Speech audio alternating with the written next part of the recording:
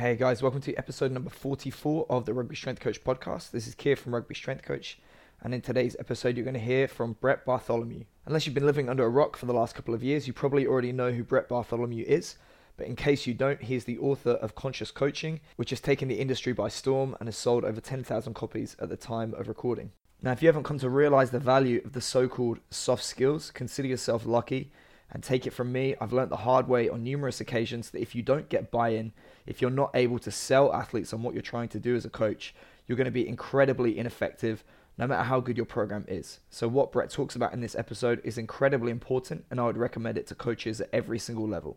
In this episode, we talked about how Brett got his start, what led to the creation of Conscious Coaching and leading him to write the book, and how these principles affect a number of common problems that coaches will encounter in the industry, such as getting buy-in from one's athletes, resolving conflict with other coaches and members of the staff, and how to lead a somewhat balanced life as a strength and conditioning coach, which I'm sure you can hear by the sound of this cold, I'm failing to do at the moment. Now, if you've enjoyed this podcast and you want to check out more information like it, be sure to check out the Rugby Strength Coach community. This is an exclusive members website that I've created just for coaches, and it offers a unique combination of video lectures, online discussion, and career advice that's going to help you to take your coaching career to the next level. Each month, we offer a 60-minute video lecture from a strength and conditioning coach working at the elite or professional level of sport on a topic that is dear to their heart. This is not just the stuff that you get taught that matters when you do your accreditation, your UKSCA, or your degree. This is the stuff that keeps elite level coaches up at night, that really matters in their job in the real world. We've got presentations from guys that work in the NFL, professional soccer, elite level track and field, the NRL in Australia and New Zealand, international rugby, professional cycling, the list goes on. We have over 30 hours of video lectures, and the list is growing all the time, and you will get access to all of these when you sign up to become a member of the Rugby Strength Coach community. Not only this, but you're going to get access to the online discussion forum. We have hundreds of members from all over the world working at the very, very top of the game all the way down to novice coaches. Here, you're going to be able to discuss every strength and conditioning topic under the sun, to ask questions and get answers, and share resources. Lastly, we also offer a special area of the forum dedicated to career development. Here, you're going to be able to get advice from coaches who have been there, done it, brought the t-shirt, and worked at the highest level of the industry. Here, you're going to get advice and all the things you need to do to build the career that you want, including networking, CV writing, interview prep, and climbing the ladder. So if that sounds good to you and you'd like to try it out, just go to rugbystrengthcoach.com/members and enter the code word TRIAL. This is going to allow you to sign up for 24 hours at the price of just £1. If you like it, keep it, and you can sign up to become a regular member. If you don't, just get in contact with us, cancel it, there's no strings attached. If you don't like it and it's not for you, no problem. But for now, sit back and enjoy the podcast. Brett, how's it going? It's going well, Keir. How are you? I'm good, man. This has been well overdue. I think you and I have been trying to get this on the books for about a year now, and obviously a lot of shared connections, so it's great to have you on. Yeah, great to be on, man. Yeah, it's like you said, it's about time. We've had enough kind of banter back and forth, but always good to kind of, well, I guess we can't say put a face to a name, but a voice to a face now. 100%, yeah. So for people that have not heard of you before, in the highly unlikely event they've not heard of you before, yeah, whatever, blowing up. What's your name and what do you do? Yeah, my name is Brett Bartholomew. Plain and simple, I'm a strength coach. I've been doing this for about 11 years now. The first part of my career was spent in team sport, so volunteer strength coach at the University of Nebraska. If anybody's familiar with the American kind of collegiate system, you know that being a volunteer basically means that they have a full staff hired, but you're dumb enough or smart enough, depending on how you want to look at it, to just say, screw that. I want to get in that environment. I want to learn. So all my friends thought I was nuts, that don't understand strength and conditioning, but as many of your listeners would know, because I'm sure they've done it themselves, I just really wanted to get in that environment. I just graduated from college. I had done an internship at a private sector facility. Then I wanted team sport experience. So they said they couldn't hire anybody. I couldn't find a job. I was like 21 at the time. And so I just told them, hey, I'll sweep the floors. So went there and they, it was awesome. Like aside from the first 2 months when they wouldn't talk to you and, they made you earn your stripes. After that, you got to help coach, guide the guys. And it was just a cool thing to be a part of because Nebraska is a special place as it pertains to strength and conditioning. After that, I went and got my master's degree with a focus on research surrounding motor learning and attentional focus at Southern Illinois. And I was assistant for football and basketball. And then I was the head strength and conditioning coach for around 6 to 8 Olympic sports over the course of my time there. The usual baseball, swimming and diving, and golf, tennis, all the other sports. After that, went back into the private sector with Athletes Performance. Ended up kind of being in charge of the NFL side of things, the veteran program, not combine, military. And then we worked a lot with the UFC early days before they opened up the UFC PI, and helped them kind of helped educate them and worked alongside them in terms of how it pertains to improving strength and conditioning for combat sports. And long story long, now I am working independently, still primarily with NBA, NFL, military. I also do a good bit of speaking and consulting, and that would probably be the crux of it. Strength coach and consultant, I guess. So you've coached a little bit then. Yeah. I just tried to, I think, and maybe you can understand this, Keir, like I've always been somebody that's really self-competitive, and I didn't really want to waste a lot of time in my life because I had an experience where I was hospitalized early, and due to a health condition, I know how short life is. I've always kind of had that kind of prescient reminder. We had a lot of family members pass away relatively early in my life, so I feel like that's always driven me. So from a coaching standpoint, I wanted to know if I was a fraud, like right away. And so I took gigs and jobs and opportunities that like would let me know straight up, like, could I do this? Could I not? Because if not, maybe I needed to go into a different business. And, my father was in the financial sector as a stockbroker. My brother's a restaurateur. So I just tried doing as many things as possible. I always think of the movie 8 Mile. Like I just threw myself into these situations that whether I was ready for them or not, I wanted to know that early. Because if not, okay, well, maybe I'm not supposed to be a coach. But I think I ended up finding my calling and my passion. And I think we have the best job in the world, despite some of the limitations that still exist industry-wide, right? How did you end up at Exos then? Yeah, I ended up there because it was funny. When I was an undergrad at Kansas State University, I knew I wanted to train athletes as early as my, freshman year in college. I had asked my advisor at the time, I was like, hey, which route can I go? And there wasn't a dedicated like strength and conditioning path. It was a kinesiology major, and God bless my advisor, he's an awesome guy, but I don't think he had any knowledge about strength and conditioning either. So he was like, well, you could open up your own gym, or there's this really cool thing coming up now called CrossFit. And it's funny, like, but this was like before CrossFit was CrossFit. So I was like, yeah, I don't think either of those interest me.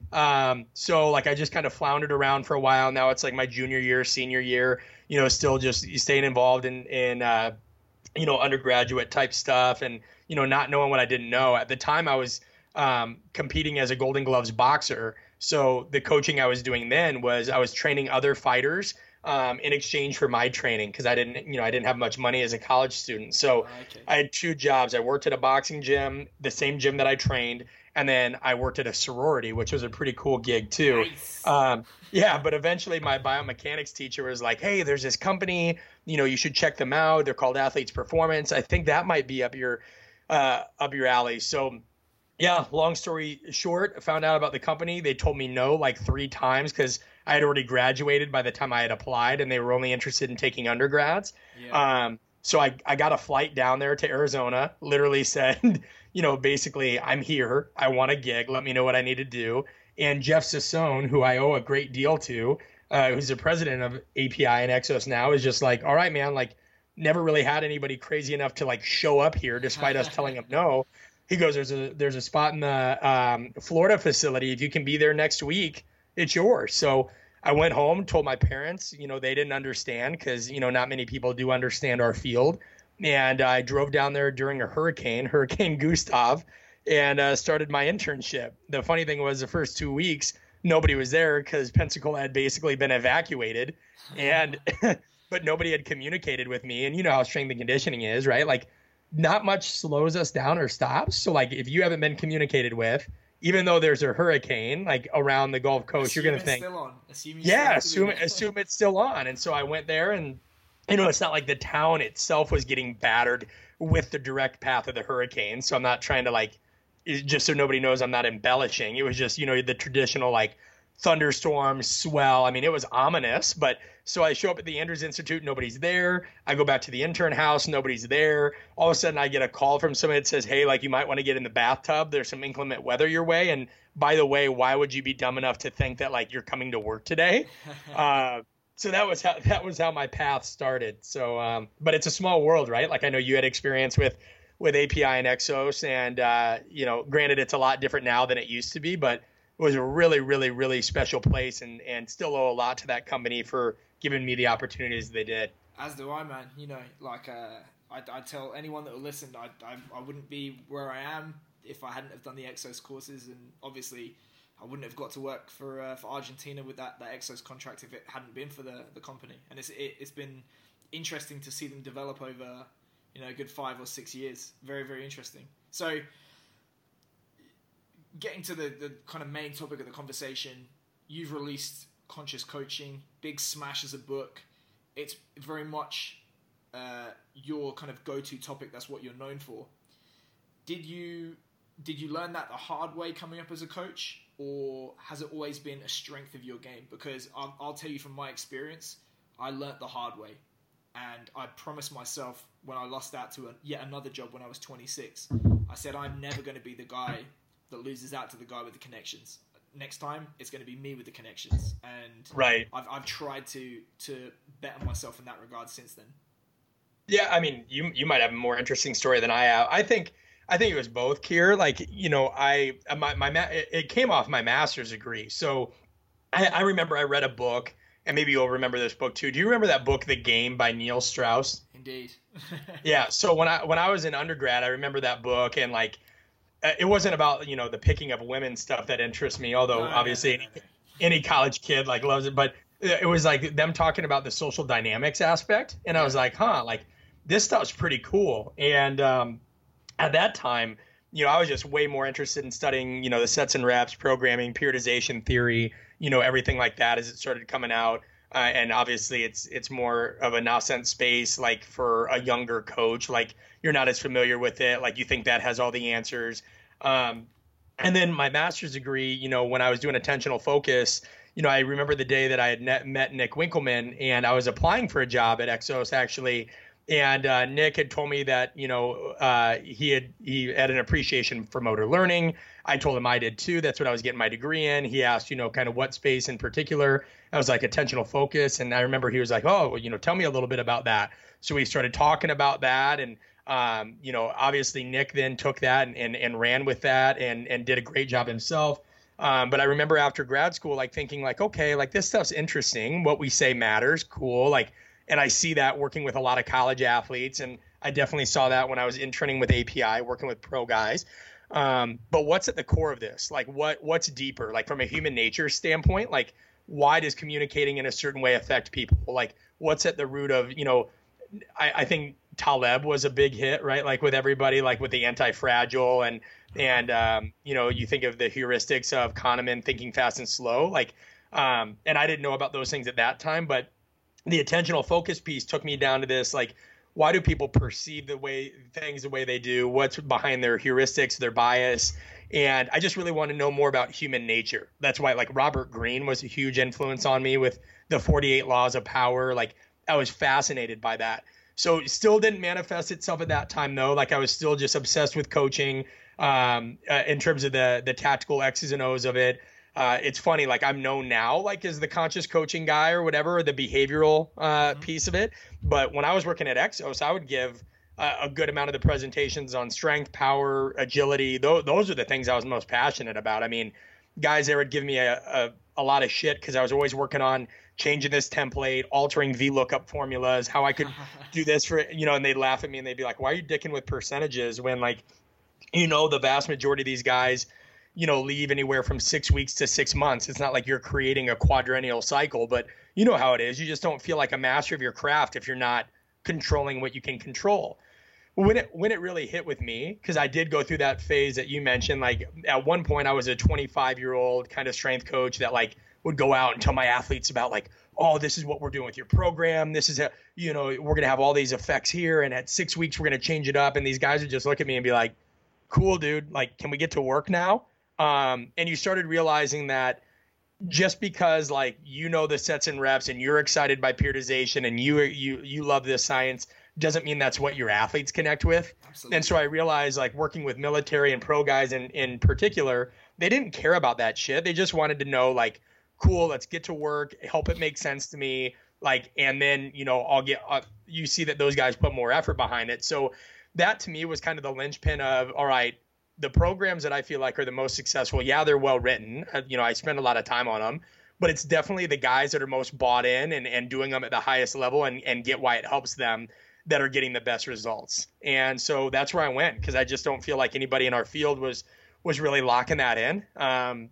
That doesn't mean like I didn't friggin' invent it, right? Like there's coaches that have been doing great stuff with that for a long time. I just don't think it was formally like written. There's good stuff with coaching science out there again, but like what percentage of the population is reading peer-reviewed journals on coaching science? So for me, and you saw it with the internships, the mentorships, right, Kier? Like how many people would go to phase 1, phase 2, phase 3, but then when it was their time to coach or lead a group, they were completely stuck on how to communicate and how to just flow. So yeah, long story long there, like I just decided, you know what, like this is something I'm passionate about. I don't feel like I'm going to help the coaching world by being the 50th person to talk about the importance of the posterior chain. Or I don't think that me writing a book on sprinting is necessarily going to add something that, Bosch and, Hawken and Dan Paff and all these other guys, like, so like, where can I help? That's where it started. And I was like, okay, I think I can dive deep into this because I do understand a good bit about the research behind behavior.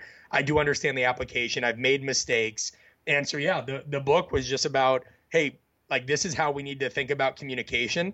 It's a combination of science and stories. We didn't want to write it like a peer-reviewed journal because then, it wouldn't apply to a wider base of coaches that need it. At the same time, I didn't want to write it like the traditional book that like it's all bro or pseudoscience and folksy stories. So we try to make it a mix of both, like everything in there. There's 73, I think, references in there, all from, tier 1 journals or books in the space and other resources. But we also try to just make it applicable for like the average casual everyday user or coach coming up. So old or young, it fits with your paradigm.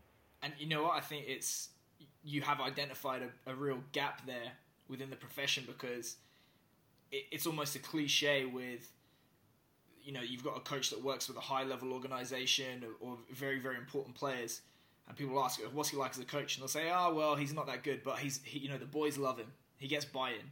But if you think about the opposite situation where, like, nobody says, oh, there's this guy working with a high-level organization, and, like, man, he is the best technical coach, but he's a fucking dickhead. Those guys don't exist. And you know what? Like, to your point exactly, I'm so tired of this like dichotomy of like it's got to be one or the other. Like that was where the term conscious coaching, like it wasn't just this playful thing on alliteration, to make it stick. Yeah. The point was like, why are we so pendulum? Like, oh, it's this. You're either really good at the art or the science. Like, I was never brought up like that. Like I was raised in the Midwest. You were taught to be able to give a firm handshake to somebody that, did right by you with business, and you were taught to punch them right in the nose if they didn't, right? Like, yeah, like, and so for me, like the whole point of that title is just like, hey, can we quit arguing about dumb bullshit? Like this, we need to have a 360-degree awareness of what good coaching is. It's great programming. It's good communication. Like, I just get really tired of our field. Like, even when the book first came out, and I knew there were going to be people that are like, oh, so are you saying that, the technical side doesn't matter? And literally, if you open up past Dan Paff's forward, who is a guy that I think, like if you open up and read the first 5 pages, in no way, shape, or form do I ever say, hey guys, forget everything you learned about programming. This is what matters. It says, no, we need a balance. Like, we've swung way too far. Technology now is like everybody's quote unquote secret weapon. You have NFL teams like that won't let people, come see what they're doing because, they don't think the vast majority of strength coaches know about omega wave or fatigue science or, yeah. And it's just like, give me a break, man. Like, you're not doing anything to help create better coaches by like keeping secrets. So can we just kind of can we cut through the bullshit here? We're not rocket scientists or brain surgeons. So that was kind of the call to arms with the book, is just, hey, there's this side of it, but there's also a science behind the art of coaching. We're saying that you need both, and this might provide some help for you. But you'd be amazed, man. I got a 1-star Amazon review the other day because the book didn't have photos of athletes training in it. Like that was a 1-star review. Yeah. And like, despite the fact that like, if you read the back of the book, it's like clearly about communication. And then somebody goes, I would have liked to have seen more photos of athletes training. You want to find those people. Of course, they're like anonymous reviewers, right? And you want to be like, hey, write a book. You know what I mean? Like the customer is not always right. Yeah, it's just hard, right? Like you want to help as many people as possible, but talk about heuristics and bias. Everybody's got this view of what they want it to be, and they don't understand that like anybody that's written anything or produced any content knows that that's time away from your family. You doing that isn't you trying to say you have all the answers. You're just trying to contribute. Like I would never advertise this book as like the cure all to your problems. It's like, it's a piece of it's a piece of the conversation. Like, I hope you like it. It's not perfect. I'm a coach. I'm not Ryan Holiday. But I wanted to help. Like that's the key of it. Yeah. And then you can look back in 5 years and say, oh, I've changed my mind about this. I've changed my mind about that. And get some abuse for having changed your mind. Yeah, no question. But like, it's funny, right? Like our audience is like, you could write a book, like you today could write a book on like my experiences coaching rugby while in Japan. And then somebody would be like, yeah, but you didn't talk about coaching in Portugal. And you're like, yeah, because I'm not in Portugal, I'm in Japan. And it wouldn't matter. Like our field is so ridiculous. Now with conscious coaching and being cognizant of the soft skills, obviously not soft, but that's how people would commonly term it. Yeah. Obviously, there are going to be people that are definitely more biased towards one side of the art, the other to the science. And obviously, I think some guys are never going to have the energy of another, and some guys are never going to be as technical as another. So thinking about that as a head of department, do you think there needs to be close attention paid to the mix of coaches that you have in a department, or trying to align certain personality types of coaches with certain personality types of athletes? Because that's another thing that I've seen people do at high level soccer clubs, for example. Yeah, no, that's a really good question. And there's a lot of ways we can take it. Like it's kind of like now everybody's battling this whole concept of learning styles, right? They're saying, well, if somebody, did you read that article basically that came out that said learning styles don't exist? Or have you heard people kind of bantering about that? Yeah, I saw it, yeah. Right. And so like, some people are saying, well, somebody can say that they're more auditory, but then that's a pretty fixed mindset thing to do. They start bringing in Carolyn Dweck's research, because then you're making them believe that. Like, yeah, I hear you. But like, there are some people that respond better to different people. Like it took me a long time as a coach to realize that not everybody's going to connect with me. Like that's how it is, right? Like I could want to get to know them. I could want to I could show that I'm interested. I could do everything. And some people just don't gel. And I talk about that in the book. Like, listen, the book and all this stuff, I'll never say that, everybody's going to like you. That's just not how we're made. There's probably a lot of intrinsic factors behind that as well that aren't even well understood by the research, but a lot of it just goes into judgments and preconceptions. So I do think there's value in helping align. I think there's definitely value in having coaches that all have different styles. I know if I was the head S&C of a team today, I would not want to create a bunch of me's, right? Like I would want a coach that perhaps is a little bit more, introverted a little, which is funny because I'm really introverted when I'm not coaching. But you get what I mean. I would want a slew of personality styles and backgrounds, because it's just like programming principles, right? Like we want different rep ranges for different adaptations. Well, coaching and their approaches are very much like that. That's a presentation that I'm building right now based off the book. I call it periodization for people. And I align like the way we periodize our programs is not very different than how we should focus on the nature of our interactions and the environment that we create. So to your point, yeah, I do think there is value in that. I think you've got to be careful not to typecast. And, in the book, I talk about archetypes, and it's funny, like the archetypes are not a replacement for DISC. They're not a replacement for Myers-Briggs. Again, they're just to add to the conversation. But there's strength in generalities. I think people, somebody asked me, they go, oh, what would Carl Jung think of your archetypes? And I said, well, if Carl Jung knew why they were created, I think he'd appreciate it, because it's not that different than Jungian approaches of like, hey, we're seeing common themes and commonalities. These are ways that you could approach this situation, and it may work better for others. And plus, Carl Jung's not really the authority on that too. You talk to Adam Grant, he's a professor of organizational psychology, organizational behavior rather at Wharton. And he says the Jungian research has the validity and accuracy somewhere between a horoscope and a heart rate monitor. So none of these, you're never going to have personality tests or quizzes or assessments or anything that is definitively going to place somebody, because that's not how human beings work. You also have to look at the nature of the questions, right, Kier? Like if you have forced choice questioning, or people only have a certain number of options, and those options ignore the context in which the answer is given. I think it's it's like all models are incorrect, but some are useful. Yeah, no question. Those heuristics exist for a reason. Perfectly stated. So, I think you want to have a wide swath of personalities on your coaching staff. Yes, I do think more people should focus on personality profiles. It doesn't have to be anything formal. Just get out Excel, understand who are the only kids, understand socioeconomic backgrounds, understand what kind of music they like and why, who their favorite coaches were and why. I started creating these things at a real low level with Google Sheets and Google Forms. I ask really non-intrusive questions that give me insight as to their personality and behavior, and that coincides with my programming and the way I communicate. So you hit the nail on the head, man. And that's something that's always struck me about your work too.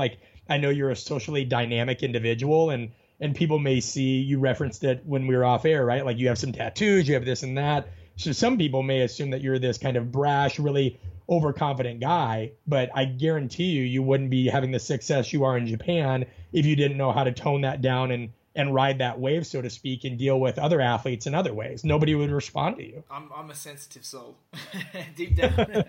yeah, you're Drax from Guardian of the Galaxy. That's it, man. Now, we've kind of talked about coaching staff, coach-athlete interaction. But I know from speaking to a couple of friends of mine that visited you, Ryan Hicks and Sam Portland, I used to work with them.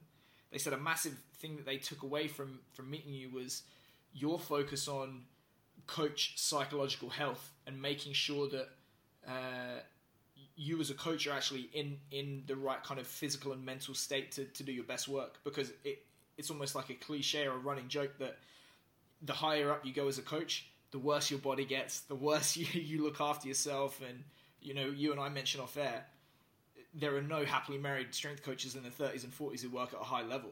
Can you talk a little bit more about that and how maybe we need to address that as a field? Yeah, I just think, here's the reason why I have an opinion on it. And there's several. One, again, I went through something pretty early in life that kind of just put my values front and center for me. And I think we all can work our butts off. I think we can all work hard. I don't think a balanced life exists. I'm going to say that right off the bat. I don't think there's work-life balance at all. I think that there's seasons, no different than there's off-season, in-season, things like that. There's seasons. You're going to be it's August right now. Nobody in the United States in the private sector is coaching tons of pro athletes right now. Why? Because football is in season and basketball is getting close to it and baseball is still rolling.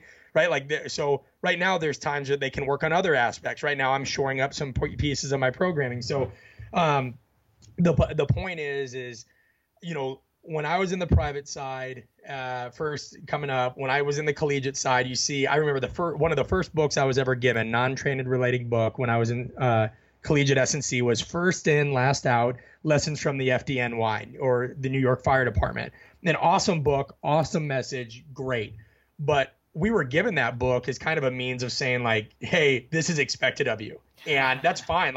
At that time, I loved it, dude. At that time, I'm well, cool. I'll wake up at 4 a.m. I'll go in and do the workouts. I'll do this. I stayed till 8:30. I didn't have a wife. I didn't have anything. I had a crock pot, and I had some girls casually that I dated on the side. But you're just kind of living that life, right? Yeah. And then you get your first job, your first true job. You're there all the time. You want to show everybody you're the hardest worker. And it's not hard because our job's awesome. So it's pretty easy to get lost in 4 hours of writing programs and going through some movement related stuff, what you want to do for speed, agility, what have you. But you start getting to this point where I'll never forget seeing a couple coaches along my path that they were just now starting to find busy work. They had a family at home, it'd be 8:30 at night. I'd be walking out, they wouldn't go home. And I'd be what are you working on? And it's just they're scanning T Nation or doing this. And I'm really? I'm thinking about that. And you're looking at, and then like you start paying closer attention to their behavior, and even just reading and talking to more strength coaches, you start hearing about coaches that basically live off entering. You start seeing guys that are so it's crazy. Like every day they do the same thing at the same time. It's just highly routinized. There's no fluctuation in life. And I just remember thinking like, how would my athletes, like, I don't tell them to be like that. You know what I mean? And I'd work around military guys, and they'd say the same thing. They'd be like, man, like everybody thinks that our job is this, and this. Like guys aren't always like that. They're not always wired on the time. Like they come back from deployment, they go home to their family. But like, I don't feel like strength coaches did that. You see a lot of divorce. You see a lot of, guys sacrificing their own health. And then they do it under this. Mike Boyle's right about this. They do it under this like martyr-like guise of like, it's not about me. I'm a servant-based coach. It's for the athlete. Like everybody else that's doing this and that isn't really coaching. And it's kind of like, are you just kind of wearing this tough guy cloak because it's something that you believe in, or that you feel like you're forced into doing? Because I would say that there's a lot of really smart, productive people in the world that are not really concerned with being the last one to hit the light switch. When you're an intern, when you're a volunteer, when you're a GA, by all means. And if you have actual work to do, like burn the midnight oil. But I think there's a lot more strength coaches just kind of doing that shit for a facade, and just kind of to pound the chest because they think that's a quick way to provide Japanese work culture. That's yeah, it. It's like literally guys will traditionally, they will sit there at their desks until the boss has left, and then 5 minutes later they're out the door. Right. And I know the funny thing in Japan is like if you and I, for example, work for the same company, you work 10 hours a day and you make $1 million a year for the company. I work 5 hours a day and make $1 million for the company. I would be seen as lazy and you would be seen as the hard worker, even though I'm twice as productive. No question. We have like a coal mining culture. And like, I can sit here and say this, why? Because I burn out at like friggin' 28. I burn out because I couldn't quit, and it was my fault. It wasn't like, oh, I want somebody to feel bad for me. Like I had bought into this idea that if I was doing something like even watching TV or doing something for recreation, that I wasn't being productive. I thought every minute in the car had to be a podcast. Every moment at home, I had to be reading a book. I'm part of that. I do listen to podcasts in the car. I do read a lot. I do like those things, but it was so bad that like I would turn friends down that wanted to go see a movie because I thought it was going to be a waste of time. And I just started looking at myself and I was like, what am I doing? Like, this doesn't help me be a better coach or more relatable. Like, I think at one point, a lot of it, here's where it came from with me. I've always had this underdog mentality, and I've never breathed my own exhaust or bought my own hype or anything like that. Like for me, I take that like Kimberly Clark approach, that CEO, I think his name was Darwin Smith, where he said, my secret to success is I never stop being or trying to be qualified for the job. And so I always just look at it. And so it took me almost like getting married. This is how sad that is. It literally almost took me getting married to realize like, okay, maybe I don't need to read every single article on periodization that comes out. Maybe I don't need to read everything that somebody reposts that talks about velocity-based training. Like I get the gist. Yes, we can always learn more, but I think we're fooling ourselves if we think every piece of literature, every piece of research, every blog article, all this stuff is providing just, oh my gosh, this is completely new. This is what's holding me back. But that's what social media has done. Like in that standpoint, like we're made to believe if we're not participating in this conversation that we are lost. So anyway, that's where a lot of that came from. Is I think if you want to be a coach that's worth a shit over the entire span of your career, I think you have to be selfish. I'll say that spot out. I think that like the best way to give back to others is to like take care of yourself first. That's why when you're on an airplane, they tell you to put your oxygen mask on before giving it to somebody else. Because if you just whittle yourself down, yeah, you'll be good for like 5, 10, maybe 15 years, 20 if you're like one of these really intense guys that just is like, is like kind of a sadist. But eventually your work is going to suffer if you don't give back to yourself and your family. Bottom line. All the things you're talking about, I can 100% relate to. And maybe you should write a book on that. I mean, think about it. Like you have a really unique perspective on that kind of culture. Like you get it on so many levels. You'd be surprised, man. That's what made me write Conscious Coaching. Is I just thought there was something I was passionate about that I understood that I didn't think people were talking about enough, and it came out. Like I'm dead serious. Like I think you would write something killer on what you've witnessed and experienced, because, why not? You know what I mean? Unfortunately, I'm still in the process of learning those lessons rather than writing about how I learned them. But that's what I'm saying. I'm in the process of learning this stuff too, right? Like, I don't have, just because I wrote a book on communication doesn't mean I have it aced. I like to think I'm pretty good at it, and most people would say that I work really hard at it. But nobody that writes a book is like the man at it. That's why they go back and make adjustments, and they have other things. My point is you have a really unique perspective, and I appreciate that you're vocal about it, because what's going to make it change, Kira, is like more coaches saying like, yeah, you know what, I can be pretty good at what I do and still create a life in the small amount of spare time we have, but I can still create a life, and it doesn't have to be this, like, put it this way, how many dentists do you see on Twitter saying, I did 52 root canals today, I'm better than you? Not many. No, because people would laugh at us. People would laugh at us and be like, you're weird. I have a lawyer that worries about how many cases he's won, but I don't think he tries taking on like 15 cases at once, because that wouldn't really bode so well. Absolutely. And the thing about the business is, I think sometimes people look down upon people trying to make money outside of their primary coaching job. But the fact of the matter is, definitely in the UK, I don't know about the USA, but there is such competition for places that have pushed wages down. You're almost forced to do that to be able to live.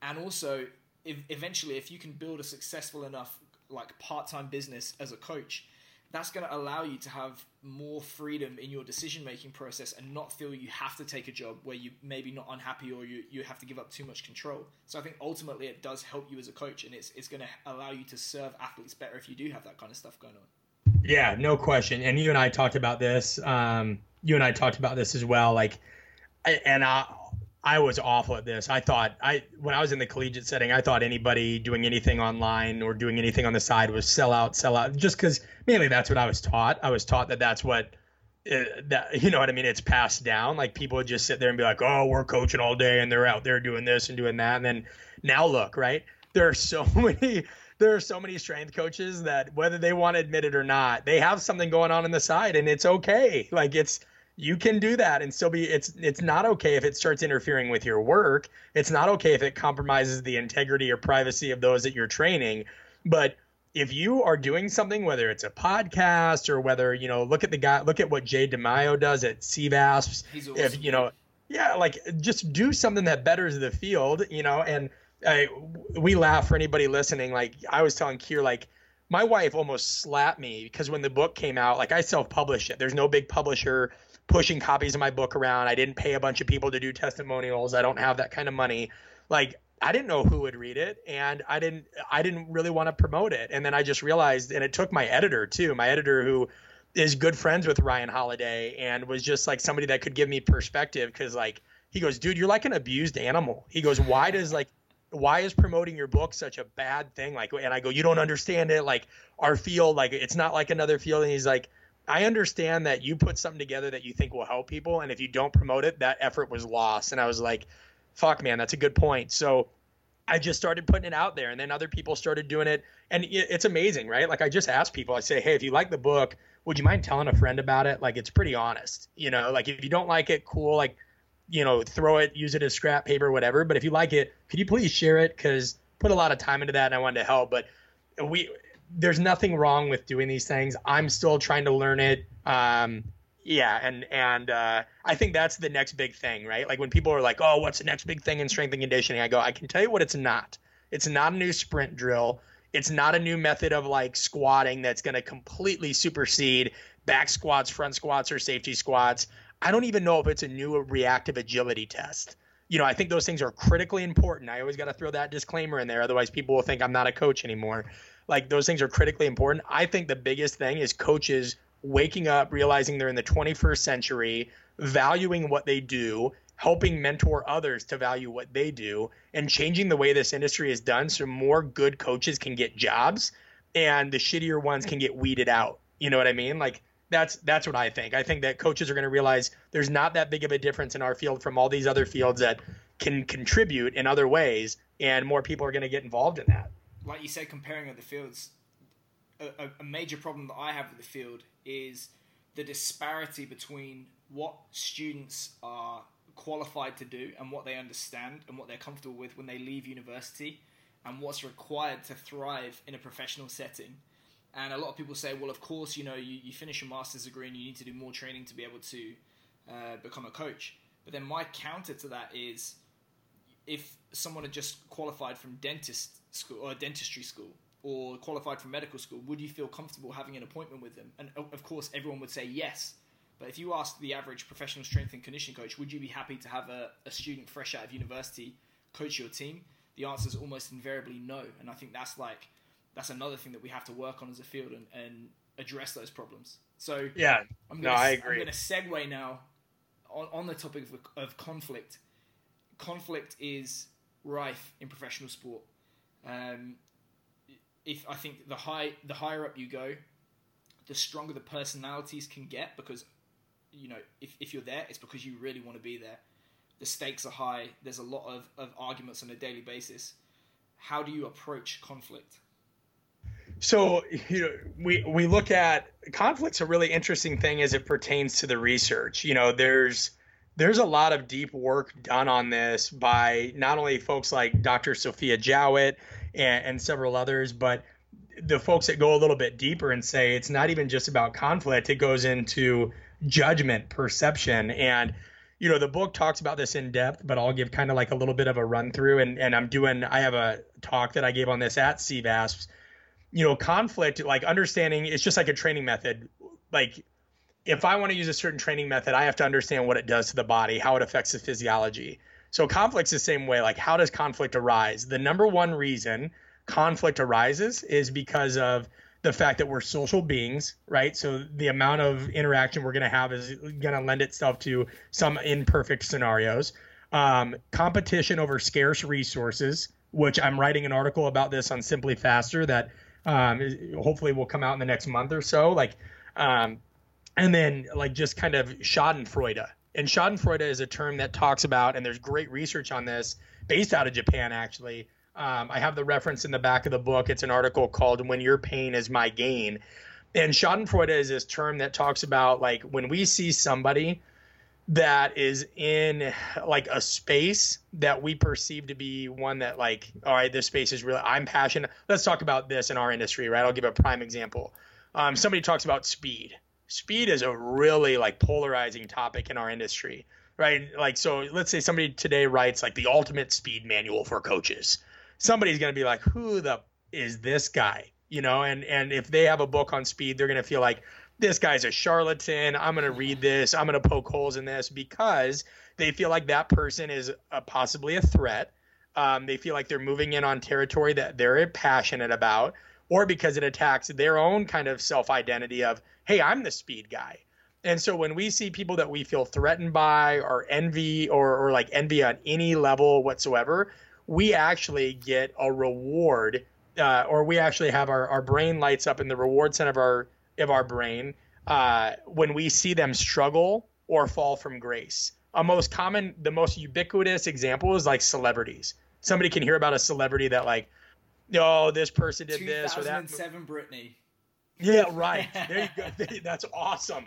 And people are like, oh, they, like, here, cool, this pop star, and I'm tired of hearing these people with all their millions whining and this and this and this. Like, yeah, like, how does it feel?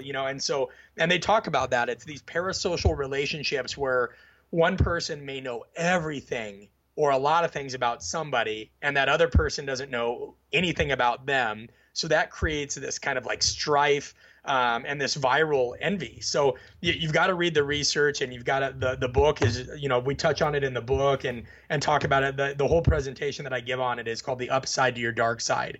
And it talks about how these things can like influence from a good standpoint, bad standpoint, or whatever. But to think that at our core, we're that base level that we still have a response in the reward center of our brain when we see somebody we're threatened by or envy or what have you fail, that's pretty messed up. Yeah. So then it's like, okay, well, we know that conflict is part of human nature. There's scarce resources. We're all trying to survive, whatever that means. Like, go back to evolutionary biology. That's like the tribal behavior. Today, it's, competition over, I would say almost like attention because of social media. That's why like A lot of what I'm studying right now is how social media uses attention engineers through Silicon Valley to keep you attached to apps. Have Instagram. You listened to Sam Harris's podcast with Tristan Harris about that? No, I haven't. He talks about that in the podcast. He's actually an ethicist.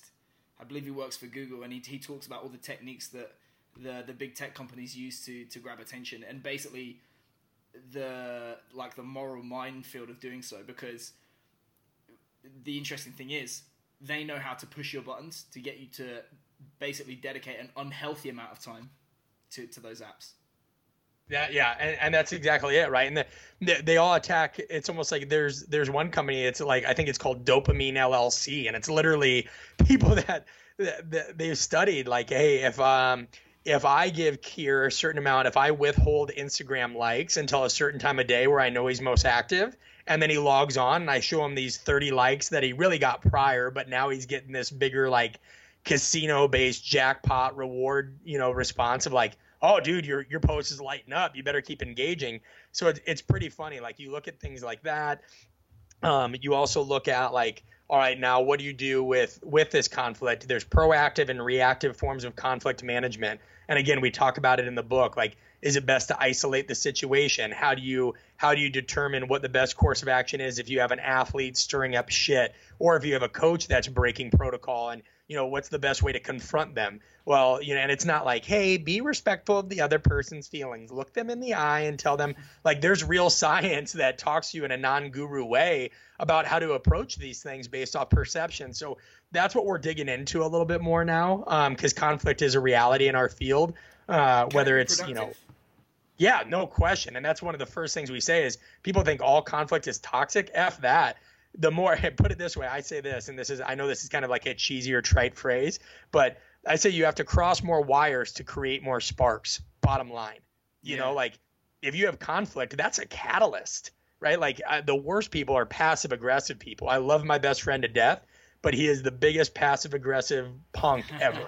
And like, he'll give me a response that is basically one you would expect from C-3PO. And I'm like, dude, if you ever answer me like that again, or if you ever just ignore a call because X, Y, and Z, I will hit you in the gut.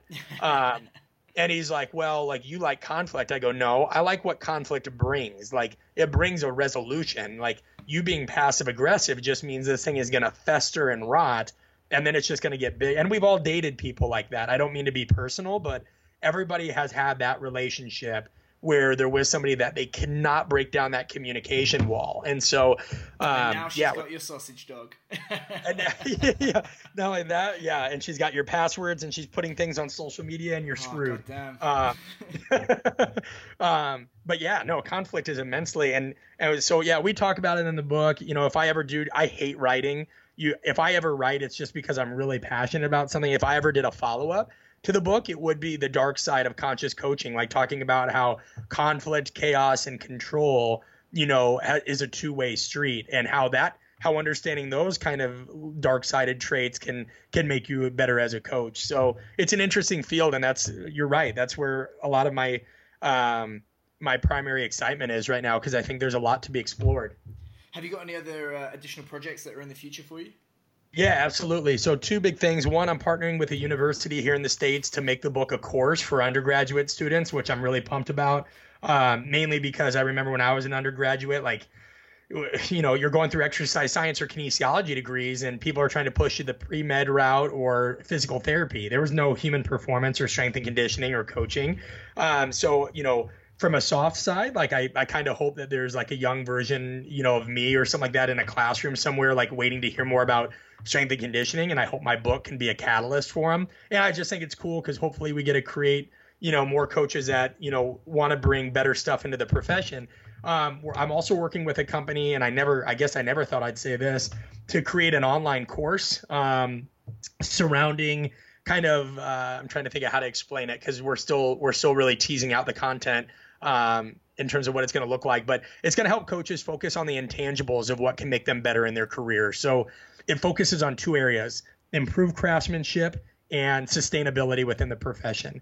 And so that was like a big survey that I had sent out recently, because this company and I are trying to collect data to see the most common pain points and issues that people in the field feel like they're having, where they feel like they're stuck, what scares them the most, what do they like the most. Because we feel like, again, there's a lot of stuff that teaches people tactics and that kind of stuff, which is great. That needs to keep coming.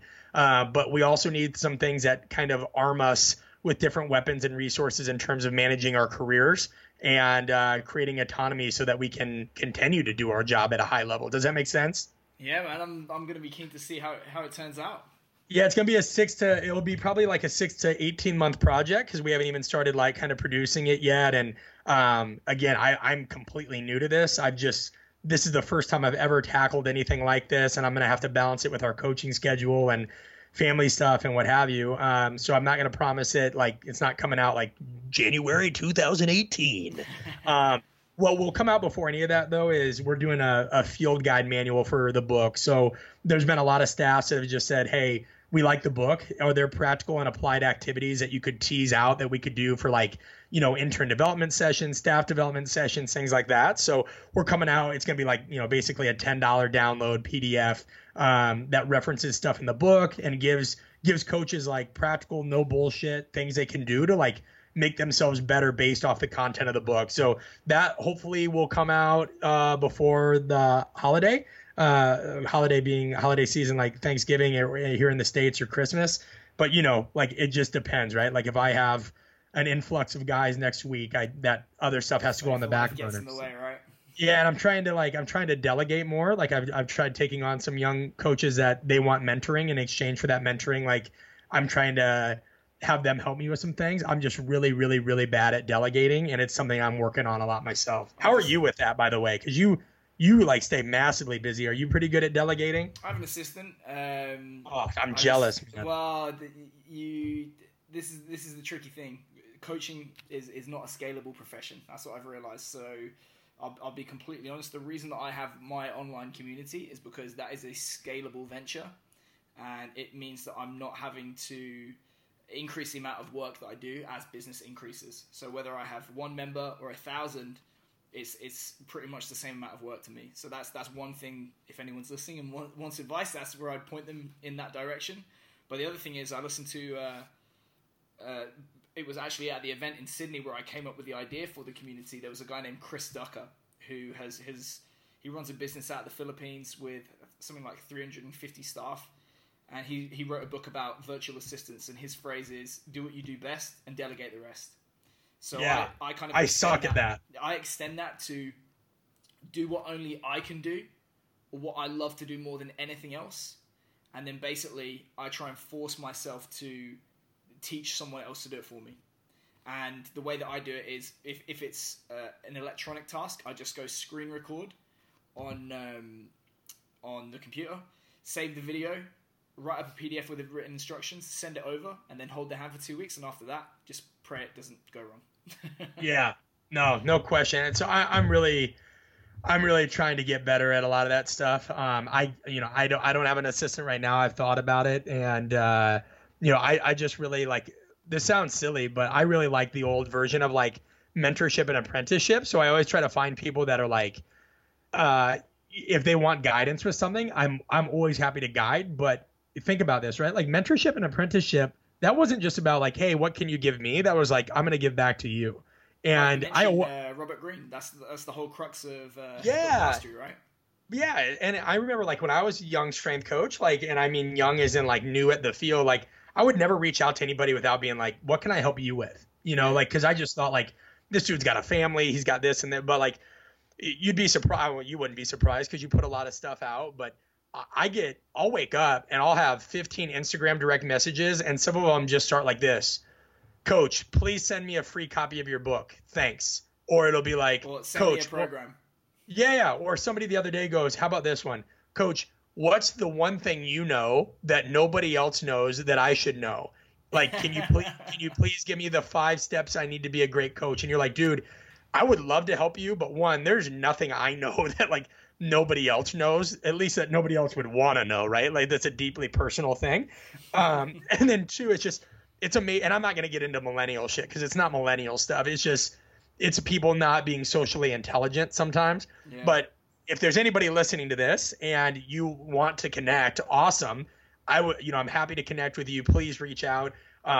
More importantly, or equally as important though, I would love to get you involved with some of this stuff, because you're only going to learn it one way. You're only going to learn like what it takes, like not by advice I give you or Keir gives you or whoever your favorite strength coach gives you. You're going to learn from doing stuff and putting skin in the game. And I think that's like the theme, Keir. Like that's what I respect a lot about you, man, is like coaches that put skin in the game and like open themselves to criticism, bite back, positive support, negatives, all this kind of stuff. Like that's who people should be following now. Like, and I don't mean following as in social media. I just mean like, you've got to learn from that, because it's easy to sit there in the shadows and criticize, condemn, and complain. But like, put something out, like put your ideas on wax and see how it goes. Right. Like, so I just think coach development's a big thing right now that we need to focus on. And that's kind of my rant on it, man. Thanks for being patient with me, trying to get all that vomit of consciousness out. Hey, I appreciate it. Where can people find you? Yeah, pretty easy. I'm probably most active on Instagram now. It just allows for, one, the most transparency. You get to see an image and then you see context. It's really simple. That's at @coach_Brett B. You can go to my website, bartholomewstrength.com. That will be shifting over into what my new project is, which is called the Bridge Human Performance. So bridgehp.com is the best way to stay in contact there. But I would just say through the Instagram website or on Twitter. I'm not really a Facebook guy much these days, but reach out. Love to connect. Thanks, Brett. That's been awesome, man. Thank you, Keir.